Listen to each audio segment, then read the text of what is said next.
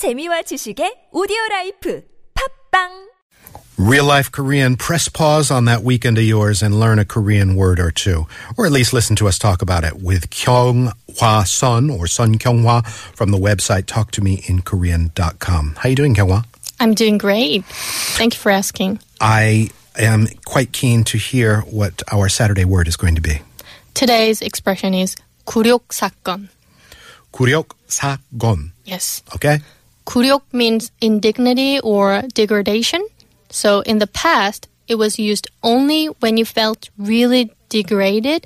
And if you said 굴욕 사건 or 굴욕적인 사건, 사건 means incident or case, you would expect a story of someone being humiliated or seriously insulted.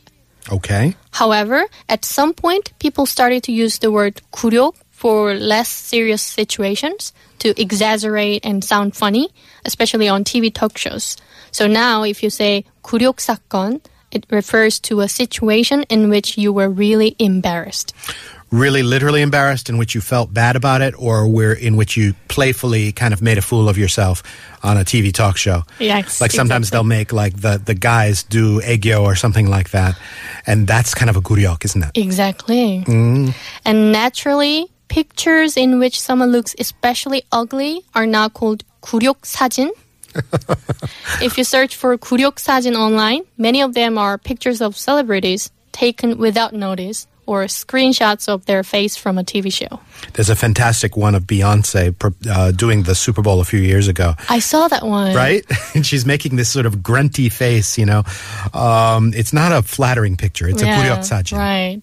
Also, people often get embarrassed about their pictures from the past. So for some people, all their old pictures will be their 굴욕 사진. If someone looks exactly the same as he or she looks now in their old pictures, people say 굴욕 없는 과거, which means not embarrassing past or past with no indignity. There are some people that just can't really take a bad picture. They're just naturally photogenic, right? Oh, yeah. Would you describe them as sort of a 굴욕 없는 과거 사람? Yes, or 굴욕 없는 사람. 굴욕 없는 사람. Yes. They appear decently in just about every picture. Yeah, or some people say 굴욕 없는 외모. 외모 means appearance. Appearance. Yes. 굴욕 없는 외모. So you always look good. Yes. You're never making a funny face or whatever else could embarrass you.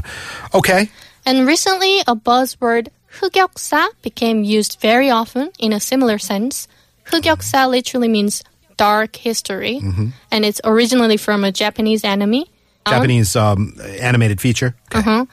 It was a proper noun referring to a certain period in the history of the story, but now, both in Japan and in Korea, it has become an everyday word referring to a thing of the past that you wish had not happened because you feel so embarrassed about it.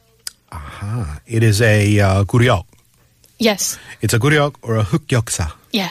Okay. Not only your 굴욕 사건 or 굴욕 사진 can be your 흑역사, but also the time when you were having a tough time in the past can be called your 흑역사. Yeah, I think you can probably carry that over into English as well. You know, I was going through a dark time, or I was going through dark days. That was a period.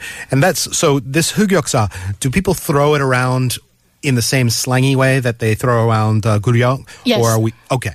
So it can be, depending on the context and the level of humor in the room, it can be, oh man, that was so embarrassing. I can't believe I tripped and dropped all of the birthday cake on the floor. That could be described as a 굴욕 kind of thing. It doesn't... And then if in a more serious context, if you were saying, you know, 흑역사, you can be talking about something genuinely difficult and traumatic that you went through. Yes, or the period, not like one incident or one accident. Okay.